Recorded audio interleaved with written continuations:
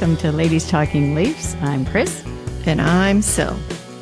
Welcome to Patio season, Leafs Nation. Hope you liked the video that we put out on YouTube to introduce our patio season. If you haven't seen it yet, go to any of our social media profiles, YouTube, Instagram, Twitter, Facebook. Our handle is at LTL1917. So we're starting off the show today with a couple of NHL news items. So a quick note that the NHL upped the salary cap for next season by a whole $1 million. Woohoo! Yay. Yeah. So for the upcoming season, the cap will be $83.5 million. The other item that got a lot of attention was the NHL announcing that they will no longer have pregame themed jerseys, which is really unfortunate.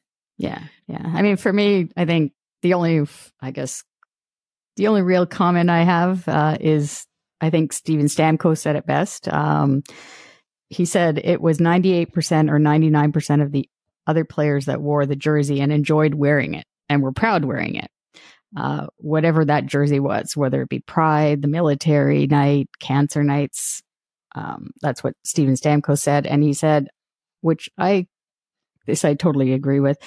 He understands like the part of it where there's the controversy, that's what gets the clicks and that's where it gets the views. But the word distraction gets thrown around. I don't think he said he doesn't think it's hard, he doesn't think it had to be a distraction. It could have been a non-issue while focusing on the good that's coming out of those nights. So I think that's mainly 100%. I agree with that. And there's a lot of groups that, this is a way to amplify a lot of different groups and focusing on, like the 1% of people that don't want to participate. I don't know that you shouldn't be catering to those people because the greater good is now suffering. So, the NHL and the NHLPA also, let's not forget, shouldn't be kowtowing to those players. If those players don't want to participate, then, don't participate. Just focus on all the other people that are, promoting and amplifying these causes and welcoming, all these different groups to the game, because now all of the, the extra funds that are raised to support these causes are not going to be available. Yeah. So, I mean, I still think that teams can do, their own things away from these organized nights. They're still going to have. It's going to be incumbent on the teams to do that going forward. The Leafs, for example, they always participate in the Pride Parade. They go to various different hospitals for things. It's anyways, unfortunate is not even a strong enough term. So it's sad to see that this is happening. Yeah, they're still going to do the jerseys, I guess. It's just the fact that they're not going to wear them during the warm-up. Right. But still, I mean, I don't know. Yeah. So anyhow, it's more about welcoming people, and we're happy to welcome everyone who listens to our show and follows our show. So we just want to take a minute to thank our listeners around the world. Yeah, so we've grown a lot since 2019, and it's great to see that we have listeners in countries like France, the UK, India, Japan. They're day oneers, and New Zealand, in addition to many other countries. So we just want to say thank you to everyone who listens to us throughout the globe. It's just fantastic, and it's a testament to the spread and the how popular Leafs Nation is throughout the world. So we thank you so much for listening, and we just wanted to give you a shout out to let you know that we see you and we are so grateful to you. So now it's time to get into the show, and we're going to have a little bit of talk about the news of the new Women's Hockey League that will start up in January 2024. And then with so much Leaf content coming out from the draft and free agency, we want to get into that in our third period segment. And we've invited our Ladies Talking Leafs insider, Mike Augello, to do that with us. So without any further ado, let's talk Leafs.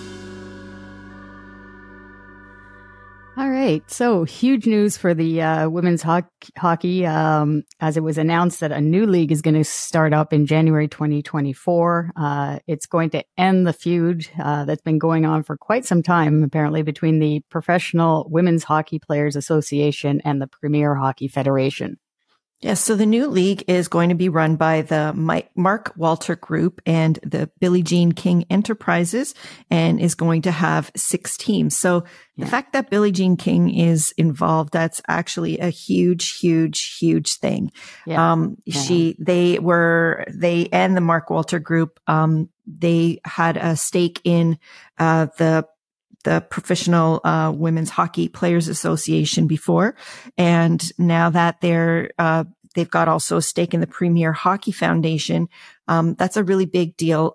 Billie Jean King is basically an activist and has been working for gender equality since we were born, Chris. And I don't know, you may remember her tennis match against Bobby Riggs. That was a huge, huge big deal with her beating him in the Battle of the Sexes back in the 70s. And the fact that her name is behind this, it gives this new partnership instant credibility and is going to do a lot for the women's game. Yeah. I think it's going to do a lot. I mean, there was some, comments that I heard about how there were some contracts that were signed with the Premier Hockey Federation for next season, and that those are now void with this new league taking over. And it puts a lot of those players in a difficult spot.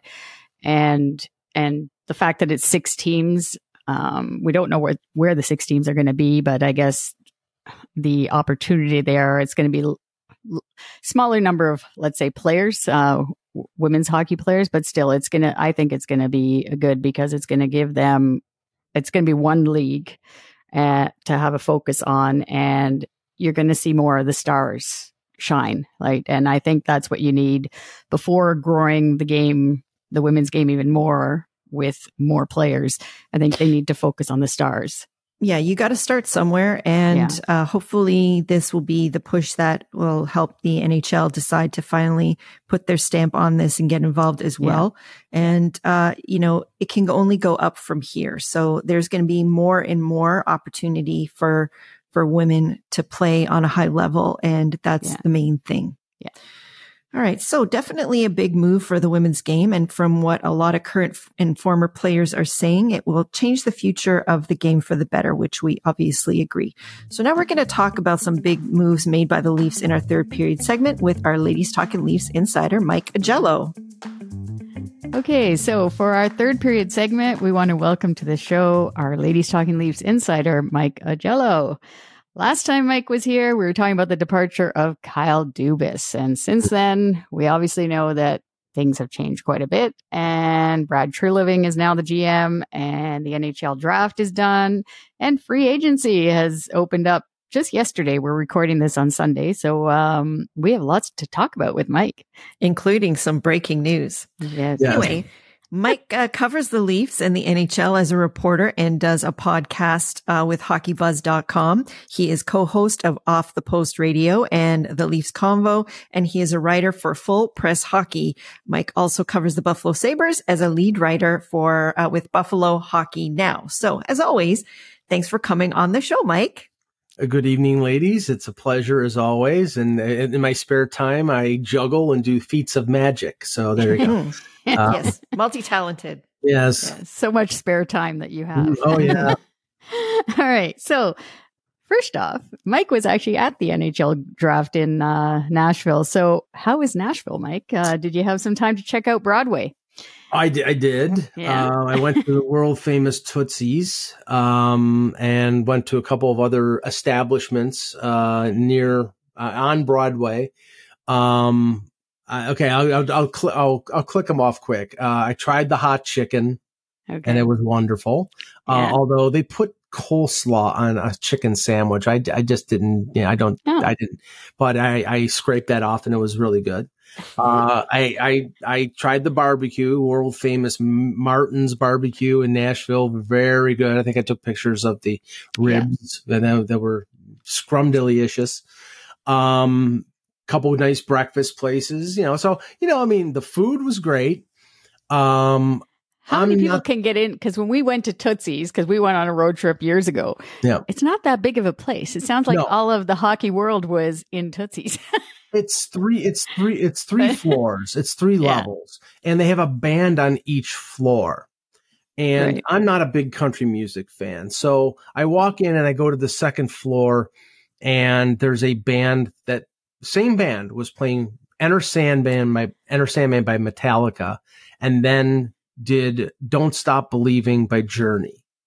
So, and that was not like testing the virtuosity of the band. They were just so bad that they decided to throw anything at the kitchen. I mean, it wasn't, no, there were a couple country acts that I bumped into that were okay. I'm just not a country person.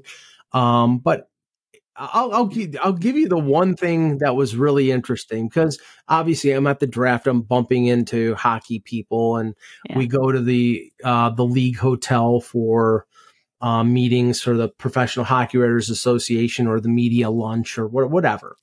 So after the media lunch, I'm with a colleague out on the veranda, on I think it's Demon Brun Avenue, which is where the league hotel was. And apparently, like, most of the teams were staying in hotels further down the street. So in the span of 5 minutes, I'm sitting there having an iced tea. The Stanley Cup goes by with Phil Pritchard. Oh, wow. The Stanley Cup in a big, like in a box with wheels. Oh, and he's okay. He's pushing the Stanley Cup with another helper down the street. So the Stanley Cup was there. Then Connor Bedard walked by. Yeah. And I'm like, I recognized him because I had just seen him the day before. A couple reporter friends, Emily Kaplan from ESPN. And then there were two guys that were both wearing dark baseball caps and black t-shirts. And I'm like, trying to blend in, eh? Yeah, sort of like just, exactly. And one was a little taller than the other, and the guys got closer, and I immediately recognized the taller one as Jason Spezza. And then the other guy was wearing glasses, and as they got closer, I realized it was Kyle Dubas. And I said, "Hi, Kyle." And he's like, "Hey, Mike in Buffalo. Hey, how's it going, dude?" He's always been very friendly and very, gracious and very, but, it was just two guys walking along the street, both wearing Pittsburgh baseball caps and black t-shirts. It was like two buddies, and I realized it's Spezza and Dubas. It was just funny. And and they were both wearing dark glasses. So were they trying to only Kyle? Okay. Trying to disguise himself. Yeah, that's how there you go. That's how I recognized Spezza right away, because he's very, very distinct, and then I just realized, okay, Spezza's there, so it's got to be. And then I immediately recognized it was Dubas, and I said, they're BFFs now, eh? Yeah, oh yeah. Me and him, me and Kyle are real tight. Yeah. No, I'm talking about Spezza and Dubas. Spezza and Dubas. Yes. Yes. Yeah. Oh, all right. Well, let's get into the draft now. So, when it comes to the draft, particularly with regards to the Leafs, what are your thoughts on them picking London Knights forward Easton Cowan in the first round at 28th overall? Well, okay. It's funny because I hang out when I go to the draft with people who are draft people. My buddy Russ Cohen, who is one of the co-hosts of Off the Post, he does a lot of scouting. He's been doing it for 20 years. He's hosted a show on Sirius XM radio. He knows these players. I mean, I know them simply by studying up on them in the couple months leading up to the draft, but he really knows them in and out. And he didn't know who Easton Cowan was.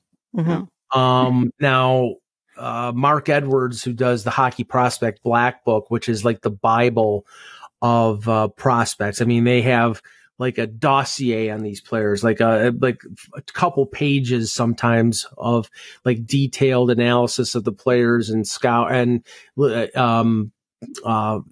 observations from various scouts. He had him ranked in the top 45 and had him as a sleeper going in maybe the higher second round. And a couple other people had him there, but then there were other people who had him as a 4th or 5th round pick. Now, I don't know whether Brad Treliving was trying to trade down, because it would have made sense to trade down, because if he's projected to go middle of the second round, they didn't have a pick until the 5th, but nobody was trading. There were no trades for the first time in, I think, 16 years. There were no trades in the first round, and nobody was interested in trading up. So there was either take the guy there, or obviously you're not going to get him in the 5th round. So they decided to take him. I mean, he had a really good year with the London Knights, a really good playoff with the Knights in the OHL playoffs. He's, not a big kid, but he's not, he's like 5'11", 175, I think. So not a smaller guy, sort of feisty. I mean, obviously he's going to play in the OHL for at least another year and maybe 2 years. We'll get. He looks like he's 12 years old when we. Right, and there's actually a picture of him. I don't know who put it out there, but front of the glass. Yeah, the picture of him wearing a Leafs jersey with Cowan on the back, looking at Mitch Marner, and Mitch Marner. This is maybe 5 years ago, 6 years ago. So the kid was 12 at that time. Now he's 18. So I mean, let's just say this. Again, I'm no draft expert. There were players that were on the board at 28 that I was like, wow, the Leafs could get Andrew Cristall, or they could get Gavin Brindley. And they passed on both of those guys. And both those guys are smaller guys, but they passed on them to go with Cowan.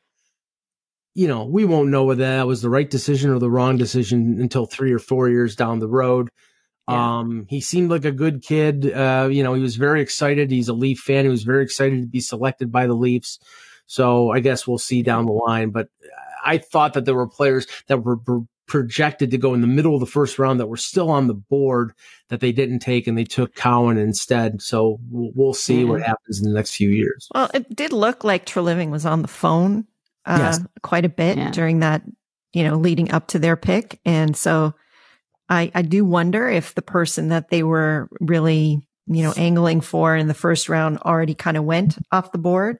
And this guy was somebody that they projected wanting, but didn't think that they were going to be there for them in the 5th round, right?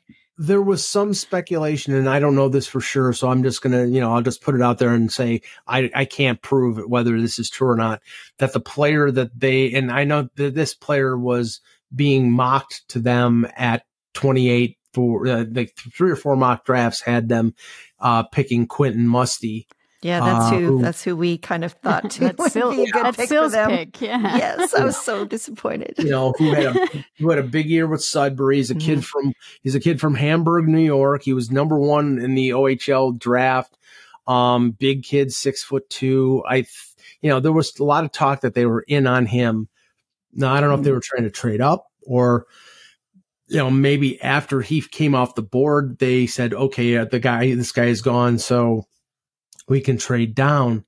Neither thing worked, and they ended up with Cowan. Like I said, I'm not saying I know this guy is going to be a bust, or I know that, some people said he was a reach. Some people said that was a sleeper pick and a good pick.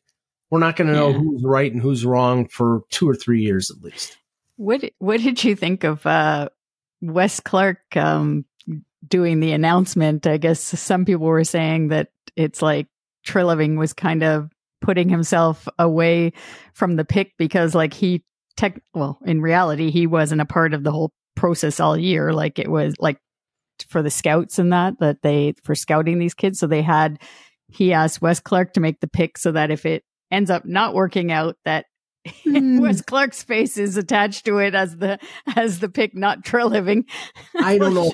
I don't know if we're reading too much into that. Yeah, okay. Maybe we are, but I mean, we know that Treliving was not allowed on the floor until after Calgary made their pick, which is just an absolute joke. I mean, I would like to rip the Flames organization for that. But, if he had internal knowledge of who they were going to take in the first round, and that was what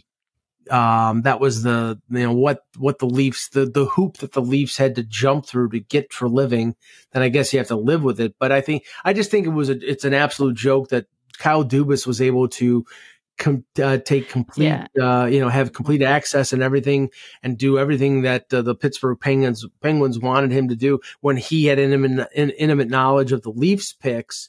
But when it came to Treliving, he had to stay off the floor. He may have been trying to make a trade. I know that we as the media talked to Wes Clark after the fact, and it was funny and it's out there on video. He was like, well, some people are saying it's a reach. We had the guy where we had him, and he's never actually spoken before though to the media, right? Like how the Leafs tend to keep their assistants away from the media, and like that's the first time I've ever seen Wes Clark. He spoke last year in Montreal after the rest of the picks. And they traded down, so they traded out of the first round last year, and that's when they took Fraser Minton. He talked before Dubas, I believe, in Montreal. So one other time. Right. Now, what I'm going to be interested in is he going to be around much longer? Yeah, that's the thing I'm wondering about too. Like, is he like?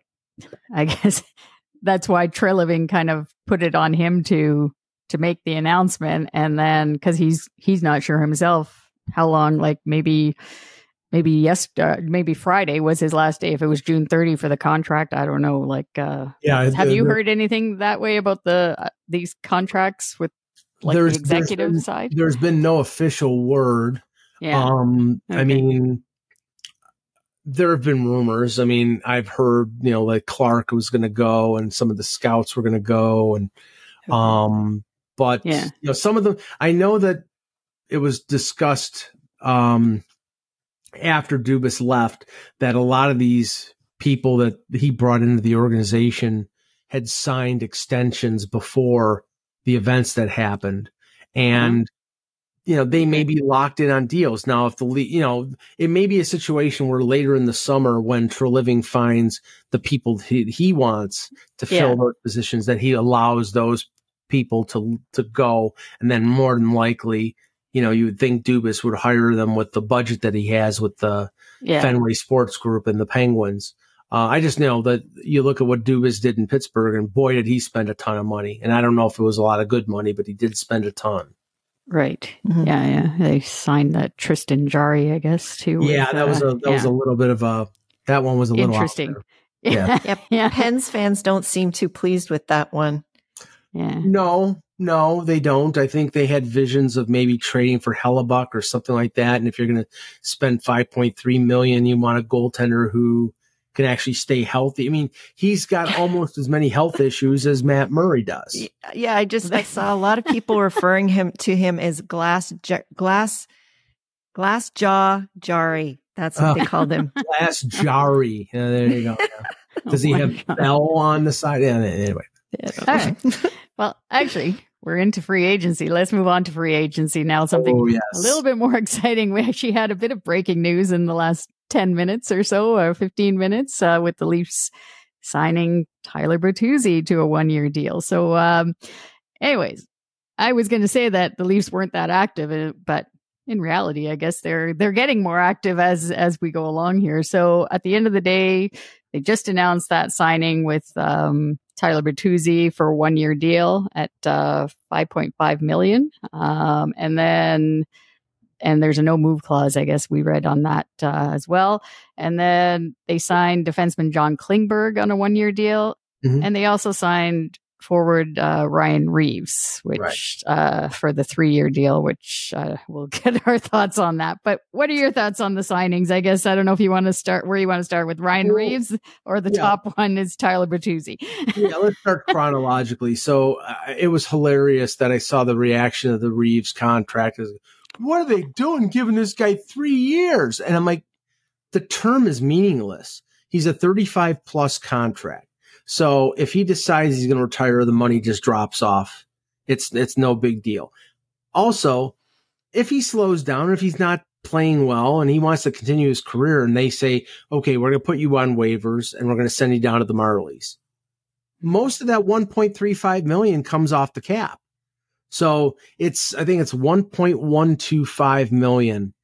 if you bury a player, that's how much comes off the cap. So, they would take a hit of probably around $200,000. That's nothing. Yeah, because it was 1.35 million was the deal. Right. Yeah. Right. Yeah. So, I mean, I think what people are more disturbed about is the direction that Reeves sort of focuses you in on. And I knew that when Treliving came in as a general manager, that the Leafs were going to get more physical because that's the type of team that he had in Calgary. I mean, he traded James Neal for Milan Lucic. He brought in Nikita Zadorov, the big Russian defenseman. He brought in Gabranson and Tanev, and so he likes physicality. He brought physical players in.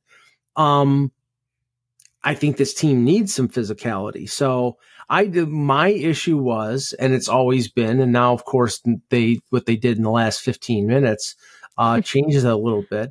My contention was physicality is great, but you need it in the top six. And Ryan Reeves is going to play. He even said in his Zoom call today, I'm going to play 6 minutes a night, but it's a 6 minutes that you're going to know where he is on the ice because he'll lay you out. He'll lay anybody out and then he'll fight anybody. So is that a good player to have? Sure.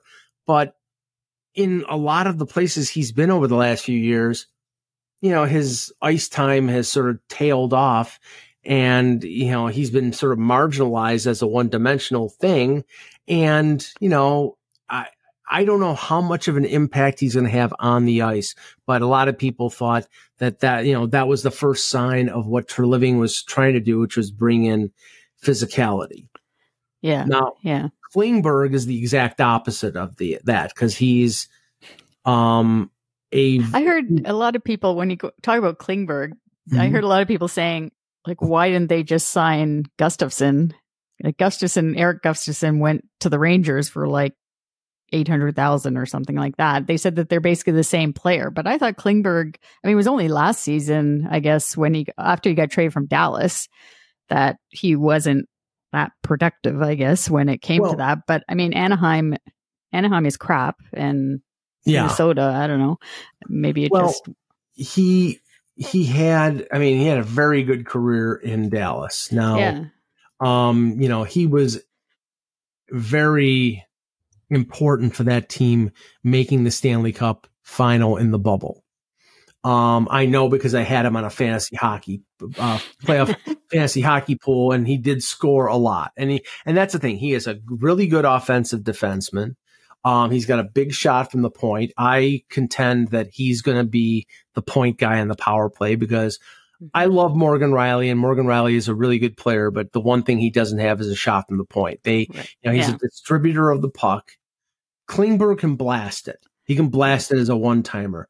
You have to be fearful of that shot if you're the opposition goaltender. Yeah. So Phil and I were always complaining all year about where's the shot? We don't have any shot from the point, like you're saying, right? And Riley's never gonna have that. Now, Klingberg is not the defenseman he was a few years ago. I'm just looking at his stats right now. He had 67 points in 2018. He's 30 years old. Last year, Anaheim signed him on a 1-year deal for, I think, $7 million because they were thinking he's going to put up big numbers and then we can flip him at the deadline. And he put okay numbers up and they got almost next to nothing for him. I think they got a 4th round pick for him. He's a right shot defenseman. That's the reason why they didn't sign Gustafsson. How many more lefties can you have on this team? Okay. Yeah. So I think Klingberg slots in the top 4 with this team, probably playing with somebody more defensive minded like a McCabe or a TJ Brody. As a second pair is not bad. Now then, your top pairing could be, Riley and Brody, Riley and Timothy Liljegren. It gives you, it definitely gives you somebody who can play 20 minutes a night. The one thing that is concerning is, like Eric Gustafsson, he can be a turnover machine. That's always part of his game. That's always sort of plagued him. So those who thought that you got off light with Justin Hall leaving, and we'll talk about that in a minute, Klingberg will give him a run for his money in terms of turnovers. Yeah, and I think it's still a work in progress with the D anyways. I think Treliving, because I mean we needed more production from the back end, like you're saying, right? We have absolutely that's 100% the reason that they got him, because that's one thing that we had really a lot of trouble with in the playoffs in particular is generating any offense from the D on out. So I'm pretty sure that that's why they got him. Yeah. And what about this new signing that we just heard about, Tyler Bertuzzi? Oh my God. I'm like, everybody's saying here on Twitter, as I'm looking at it here too, is he's basically the better replacement for Michael Bunting. My Scarborough guy is leaving us, but, or has left us. So, I was actually quite surprised. I don't know. Are you surprised that they got I know it's only 1 year, but, well, the chatter had been out there that they were in on Bertuzzi for the last 48 hours. Elliot Friedman and Pierre LeBrun and a few others have been reporting that. So I'm not stunned, but what I'm stunned at is the 1 year. Now, my suspicion was, and I'm sticking to it because why not? If they signed Tyler Bertuzzi, that was a sign that William Nylander was gone, because now that was on the theory that they would be signing Bertuzzi to a 6 or 7 year deal. Does that mean that things change now? It's a 1 year deal. Well, this could be a deal with an arrangement, meaning, okay, we signed you to a 1 year deal. On January 1st, you are eligible to sign an 8 year extension. See what it's like in Toronto. If you like it, you like playing with Matthews or playing with Tavares, we can talk contract and sign an 8 year extension at that point. I mean, he's, I think, 28 years old. So 8 might be a little long. There maybe it was maybe 6 or 7, but it could be sort of like a, feel your way type of deal. But everything they heard in Nashville was that William Nylander on a new deal, if you expect him to take a hometown discount, you are sorely mistaken.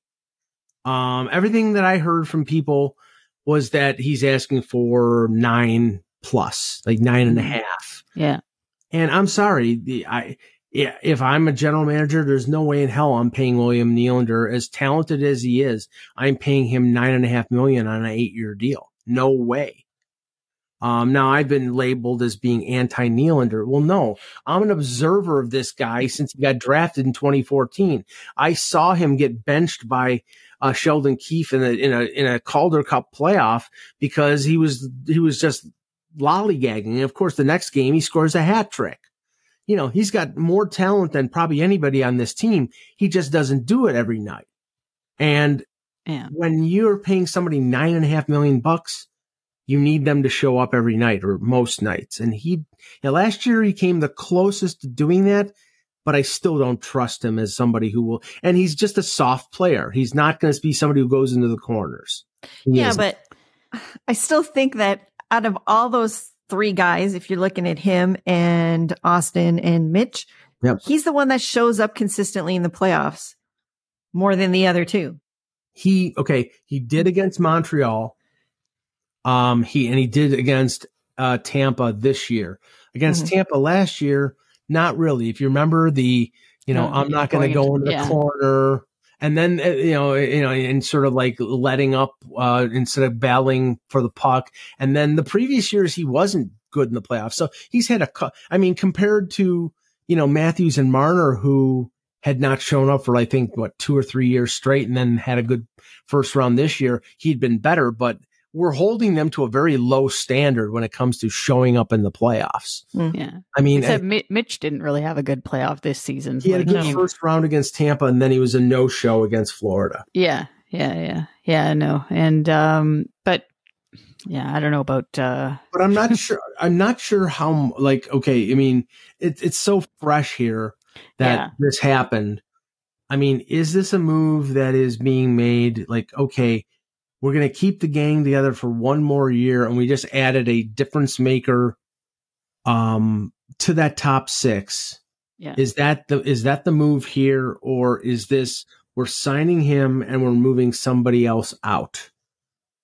If I had to guess, that's where I think this is going, because I just can't imagine Brad Treliving going into the season with Nylander, knowing that they can't reach his price and not have him locked up, and then risk him walking away in free agency next summer. And yeah, you can get something at the deadline, but if you're in a playoff race, you're going to trade a guy who's a top 6 forward? No, you're not. Either you trade him now and get the return that you get, similar to what Winnipeg got for Pierre-Luc Dubois, which was 3 NHL players. Either you do that now, or you're just going to let him walk. And I just can't. That would be unconscionable to let him walk.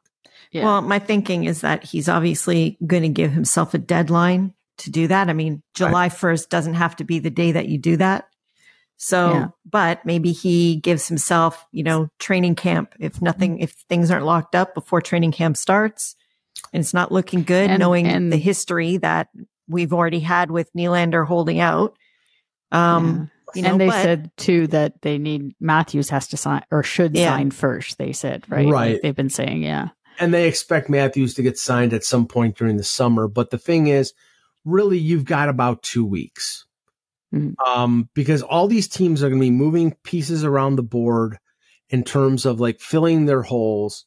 And after about 2 weeks, the cap situation with most teams are locked in, and they've already sort of filled their shopping list. So not to say that they can't make room for a William Nylander, but I think right now in the next 2 weeks, you have the opportunity to get a return, like to make a hockey deal. And after that, then it's going to pick prospect and first round, or player prospect and first round pick. And I don't know about that though, because there's some teams though that I think that aren't very active right now because they're really, at the cap, and maybe they're not willing to make a move for, the fringe slim pickings that there is right now. But if there's somebody like a Nylander that is available, maybe that's enough for a team that has not been active, who actually has some decent assets to make a move, who thinks that they can make a real good hockey deal that would benefit both teams. Well, I was talking to a former Islander, a blogger for one of the websites I write for. And like, he was like, sign me up because he's, a first round pick and Oliver Wahlstrom and this for Nylander. I'm good. And it's like, okay, fine, deal. I wish we were in, because, that's the type of deal where Wahlstrom is a cheap player and, first round pick you can turn into something.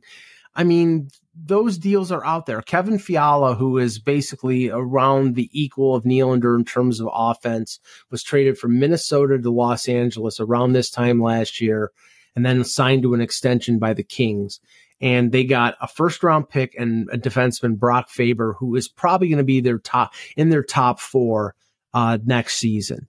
So I mean, I think you can get a return here. You can get players that you can plug into the lineup at a cheaper rate.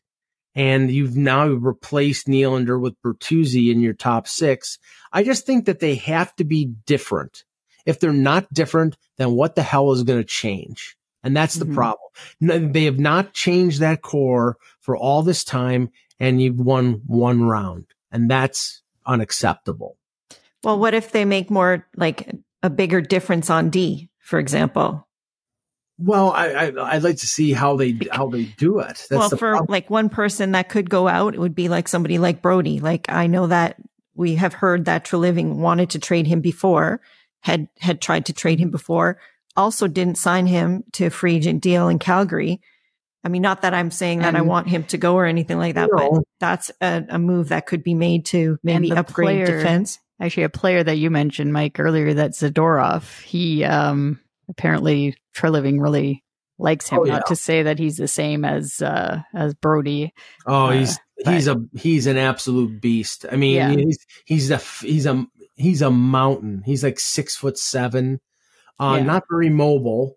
I mean, the thing is with Brody, I mean, I really like the way TJ Brody plays. He's very positional. He's not very physical. He didn't have a particularly good playoff last year. I think, playing with Jake McCabe and sort of getting used to. He had a couple injuries too. And he had a couple injuries too. So, you may see he's got a year left. He's 33 or 34 years old. So, he's getting there. And I mean, it's not impossible that they move him out, but he gives them a lot of flexibility in the sense that he can play left side, right side. He's very good defensively, so he could compensate for a guy like Klingberg, like I was saying. Yeah. So, I mean, you could clear $5 million by trading Brody somewhere, and I'm sure there are teams out there that would take Brody because he's still an effective player. I think but it depends on what you're replacing him with. I mean, Zadorov is more of a sort of, I don't think bottom pairing, but he's more of a 4. And he can get exposed by playing too much. And I mean, I'm all for getting more physical. I mean, if you're going to trade TJ Brody out and then you're going to go sign Matt Dumba, fine. Because Matt Dumba is a right-hand shot. He's a physical defenseman, and I think he's 28. So, Zadorov, I believe, is over 30, and he's making significant money this year. So, I mean, I would like to see him, but I don't know. I'm not completely sold on it. Okay, well, this sort of leads into a little bit of, obviously we're talking about holes that need to be filled and what needs to be done to make this team different. So there are a lot of holes in the lineup now because a lot of contracts walked out the door and went elsewhere. So like O'Reilly, Achari, Shen, Bunting, Kerfoot, Hall, all of them are gone. So how do you think Treliving is going to fill these holes with about $5 to $6 million left in cap space, and that includes LTIR?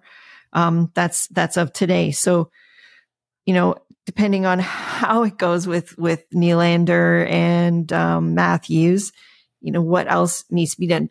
For example, do you think that there's going to be any Marlies, like anybody in our development system that could possibly move up and fill some of these slots? Yeah, I do. I mean, they said they re-signed Pontus Holmberg, and I think Pontus Holmberg is going to be your 4th line center. I think they liked what they saw from Bobby McMahon, and he got hurt, but I think, and he had a great year in the American Hockey League, and he's a big body, so I think you could see him. I've always liked Alex Steves and Nick Aberzies. They might get opportunities. So yeah, I think there are 3-4 Marlies who could move up and get an opportunity to play. Whereas opposed to last year, I think, they brought in the Zach Aston Reeses and I do think there's going to be some of that. Cause remember, they had 10 unrestricted free agents. So they're going to have to fill holes. They're going to be bargain basement shopping. I noticed that you didn't mention, Nick Robertson at all in that. Well, no, I was going to Robertson and not because Nick Robertson really played most of his games with the Leafs and then got hurt and then he was out for the rest of the year. So you're saying David Kampf is probably we're like going from player to player to player here, but David Kampf you think is going to be the 3rd line center then? Yeah, because there was because there was a huge blow up on Twitter with Leaf fans, and everybody's like, "Why are they signing him?"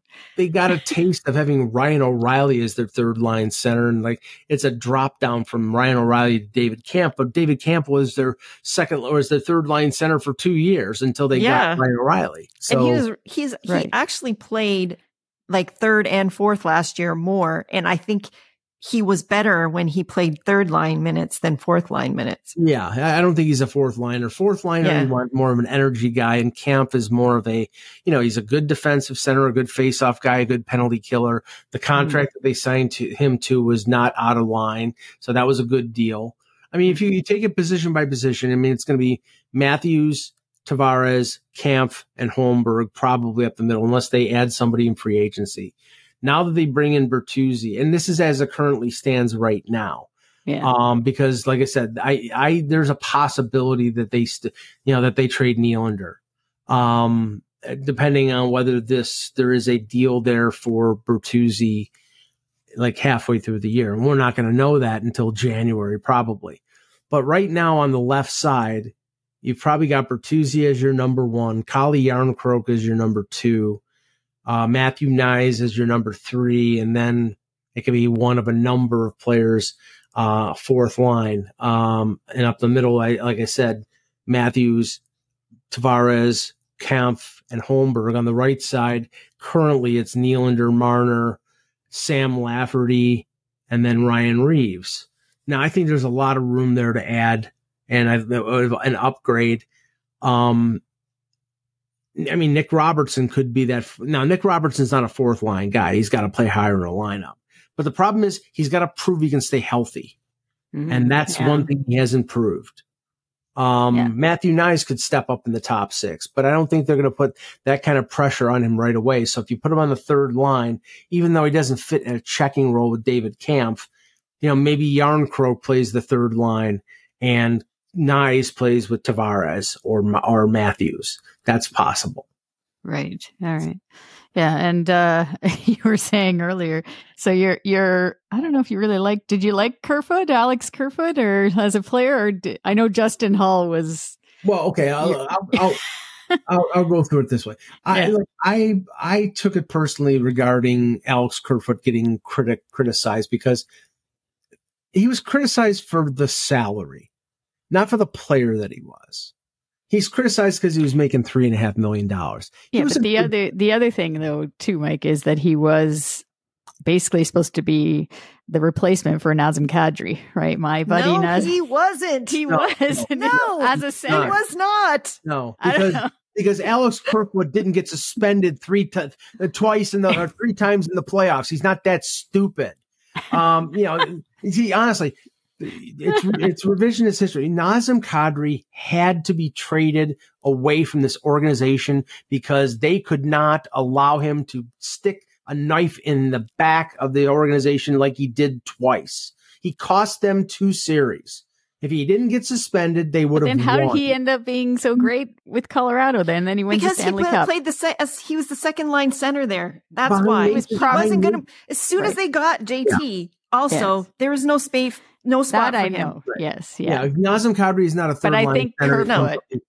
I think Kerfoot though was like a lot of fans. I think have that Nazem Kadri thing in it. Like I know Tyson Barrie was really supposed to be. Tyson Barrie was screwed by Mike Babcock. Because, remember that was the first trade that Kyle Dubas made. Mike Babcock was, as usual, was trying to be the 800-pound gorilla, and he was going to impose his will like he did with sitting Frankie Corrado or begging Lou Lamoriello to trade for Thomas Buchanitz or Brian Boyle. Dubas makes this trade, and what does he do? He makes one of the best power play defensemen in the NHL try to be a two-way guy. That's the Machiavellian crap that Mike Babcock pulled in his years in Toronto is something that somebody should write a book about, because it's, not only that's the stuff that he did with Mitch Marner, but all the stuff that he did, and then of course he milked every last dollar out of MLSE before he got his contract with Columbus. Yeah. And you tell him a little bitter. But I'll just say this. It's like, I think that, I mean, right now, the whole Kadri thing, and this is just going back, he could not be allowed to stay on this team. After what he did 2 years in a row, he could not be allowed. Now, the funny thing is the deal that he rejected was a deal with Calgary to get TJ Brody. And he rejected it because he wouldn't go to Calgary. And then 5 years later, where does he end up? In Calgary. Yeah. Why? Because they paid him the most money. That's why. Yeah. Yeah. And Justin Hull, your friend Justin Hull. Here's the common thread of all the players that left, other than Ryan O'Reilly. And there's a whole story about Ryan O'Reilly that's going around that I don't know. Yes. We can talk about that if you want. But other than Ryan O'Reilly, every player that the Leafs had got dramatically overpaid from what I thought they were going to get. Love Luke Schenn, love what he did here in Toronto. I wish they could have kept him. He played, he's the type of defenseman that they really needed to keep. And I don't blame him one bit for taking the deal with Nashville, because I think he was probably being offered half of that on a 1 or 2 year deal. And he got $2.75 million a year from Nashville for 3 years. That's more than he's made in 1 year. He's making more than he's made the last 3 years. Yeah, like I heard the most he's made up to now for the last, I don't know how many years, is $1 million. And he made that in 2017, 2018. So he's made like 850 every year since then. The last time he made over $3 million was the contract that he signed with the Leafs before he got traded for James Van Riemsdyk. So that was the deal, I think, that lasted until like 2016. And then he was a year by year or 2 year guy. And, like I said, he's 33 years old. He's got to think of his family. This was money that, he's in no tax state like Tennessee. It's a rebuilding team. He's a good player. I'm very happy for him, but the Leafs couldn't sign him to that. Achari getting 3 years after he'd been a year-to-year player, gets 3 years from his old buddy Kyle Dubas. That, Michael Bunting gets $4.5 million for 3 years from Carolina. I mean, the Leafs were probably going to pay him in the threes on the 8-year deal that was talked about. So there was no way he was going to get over 4. But honestly, every player should want to come here during the free agent at the deadline, because the microscope is on this team. And if you have a good playoff here, you're getting paid after this, whether it's here or somewhere else. Every player that left got their salary was elevated because they played here. Everyone. Nobody, Eric Gustafsson, I don't even think is an NHLer. I know he had 40 some odd points, but he's a defensive hack. And the pièce de résistance was Justin Hall. Oh my God. I think Steve Yzerman had a stroke because, I was shocked at that. I'm like, I consider him like a really smart man, but even he got snowed. I was like 3.4 million. Did he get 3.4 million for 3 years? 3 years. Yeah. It's a 3 year. No, 3.4 million a year. I'm like, I'm in an alternate universe and somebody put psychedelic mushrooms on my pizza, because to think that Justin Hall got 3.4 million for being an absolute hack as a defenseman. I mean, so bad that they had to bench him. Even the coach that loved him with the love of with the heat of 1,000 suns. Yeah. He had to bench him because he was so much of a hack. Yeah. Well, I just hope he's not this generation's Larry Murphy going to Detroit. No, but this is in day one of free agency, where everybody was beating the Leafs to death because they were watching all their players leave, and they signed Ryan Reeves, and then it was eventually Klingberg. But at that point, everybody had their knives out for the Leafs. I said, the best news that the Leafs got was that Justin Hall signed with a team in the Atlantic Division. So now the Leafs can take advantage of his giveaways and his defensive inabilities 4 times a year. That gives them a leg up against the Red Wings every single time. Yeah. And one more note, though, that I think technically the deal is worse, is not with the former Leaf Pierre Engvall. Getting that 7-year deal like that, I think. I don't know what's wrong with Lou either. Like, oh my God, that was I don't. We won't get into that. I just wanted to mention that because I'll just be quick on this, okay? Because I said this about Cliff Fletcher about 15 years ago when he came back as Leaf general manager. And even though I have a lot of respect for the career of what Lou Lamoriello has done, it's Shady Acres rest home for him, because the one deal that he did sign that was great was Sorokin at 8.25 for 8 years. He's one of the best goaltenders in the league. That's a fantastic deal.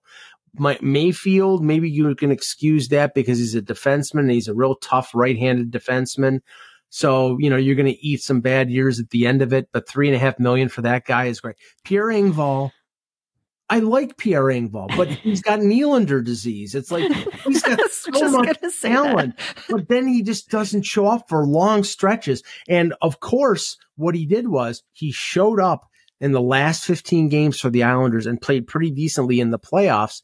And Lou forgot that this is Pierre Engvall. And he signed him for 7 years. Okay, enjoy. That's an absolutely horrible deal. By the way, there are reports that the Leafs are not out on Max Domi.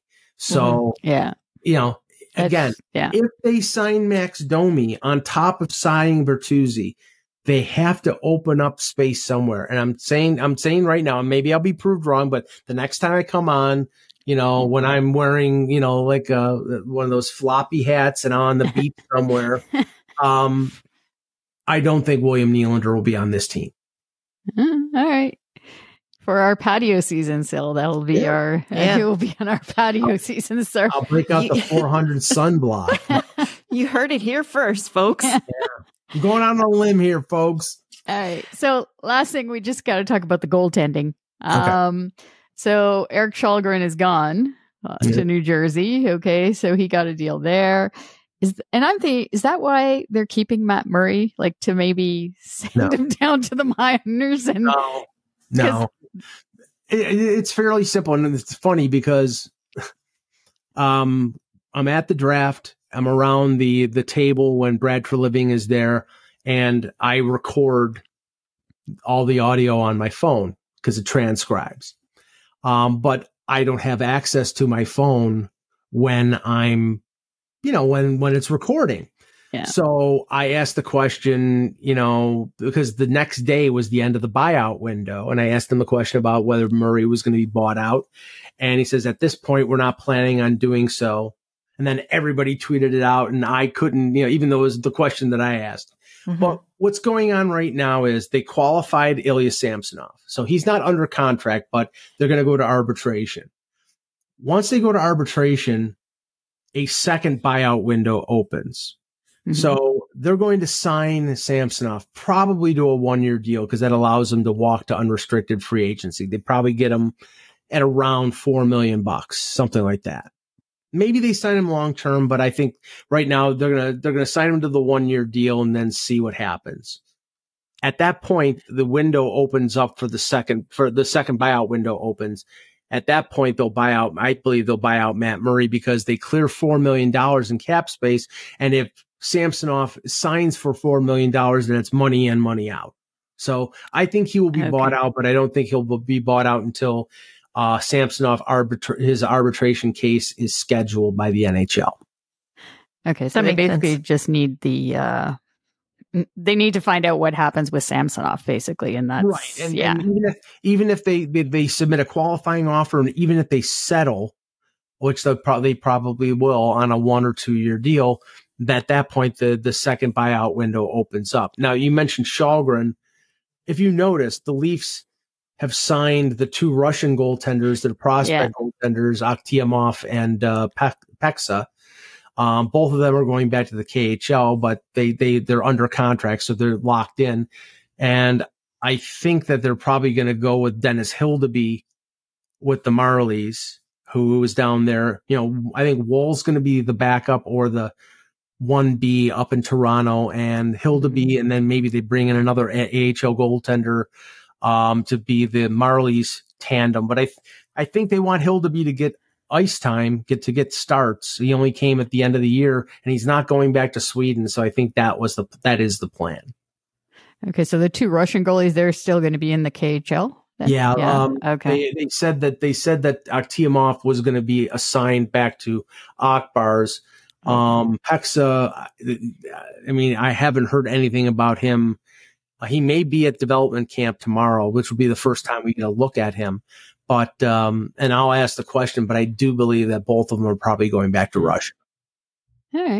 All right. Okay. Well, I guess that answers our Samsonov questions also. So, I guess we'll have to wait and see what happens with the arbitration. So anyway, I guess that's all we have. There's so much to cover. We really covered a lot of ground with having you here today, Mike. So everyone, check out Mike's blog and podcast on hockeybuzz.com, and with the Leafs Convo, make Mike is going to be, as he said, at Leafs Development Camp, which runs the July 2nd to July 7th. So make sure you follow Mike on Twitter for any updates on that. And his handle is at Mike in Buffalo. And since there is some issues with Twitter lately, obviously, I think we've all been super frustrated. You can also find links to Mike's articles by liking Hockey Buzz on Facebook as well. And you'll get those articles and insights. So thanks, as always, Mike, for coming on the show and taking time out of your July 4th Independence Day weekend for us. It's pouring here, so I was more than glad to be inside and dry. Thank you, ladies. Thanks, right. Mike. We'll talk to you soon. For sure. Bye. So it's always great having Mike on the show, and he will for sure join us during our patio season in the summer. And yeah, just a heads up, actually, for our patio season, we're going to be going monthly. So our next episode will be in August. But of course, if something else happens, and we have a feeling it will, with Brad Treliving making all these moves with Max Domi joining now, that we literally heard about an hour after our interview with Mike, and then Bertuzzi also signing with us. So there's lots of moves coming. But so if anything else happens, we will be on during July as well. So before you go, just a reminder to hit that follow button wherever you listen to our show, Apple, Spotify, or your favorite app. You can also find us on the Believe Network at Believe.com or on our website, ladiestalkingleafs.com. Yeah. So, and be sure to follow us on social media, YouTube, Twitter, Instagram, and Facebook. Our handle is at LTL1917. We would also love to hear from you. Leave us a rating or review and let us know what you think of the show. We also have poll questions on Spotify. So, and it's easy. It's just a click. You just say, if you like us, yes, click, right? So yeah, if you are on Apple or Spotify, it's important for our show to get more exposure as a source for Leaf content when you give us that rating or review. So, but we thank you for taking the time if you do. And another way to help us is by visiting our Ko-fi page at Ko-fi.com. You can follow us there. And if you choose to, you can support us by buying us a coffee. Any donation towards our show helps us produce it and make it even better for you. And you can find the link to our Ko-fi page on our show notes or in any of our social media profile pages. Yeah, and happy 4th of July, too, to our American listeners. Mm-hmm. Just have to get that in there, too. And we want to thank our healthcare workers and first responders for everything that they do. So thanks, as always, for listening and watching. You join us on the patio all summer long. And until next time, go Leafs, go. Do you believe?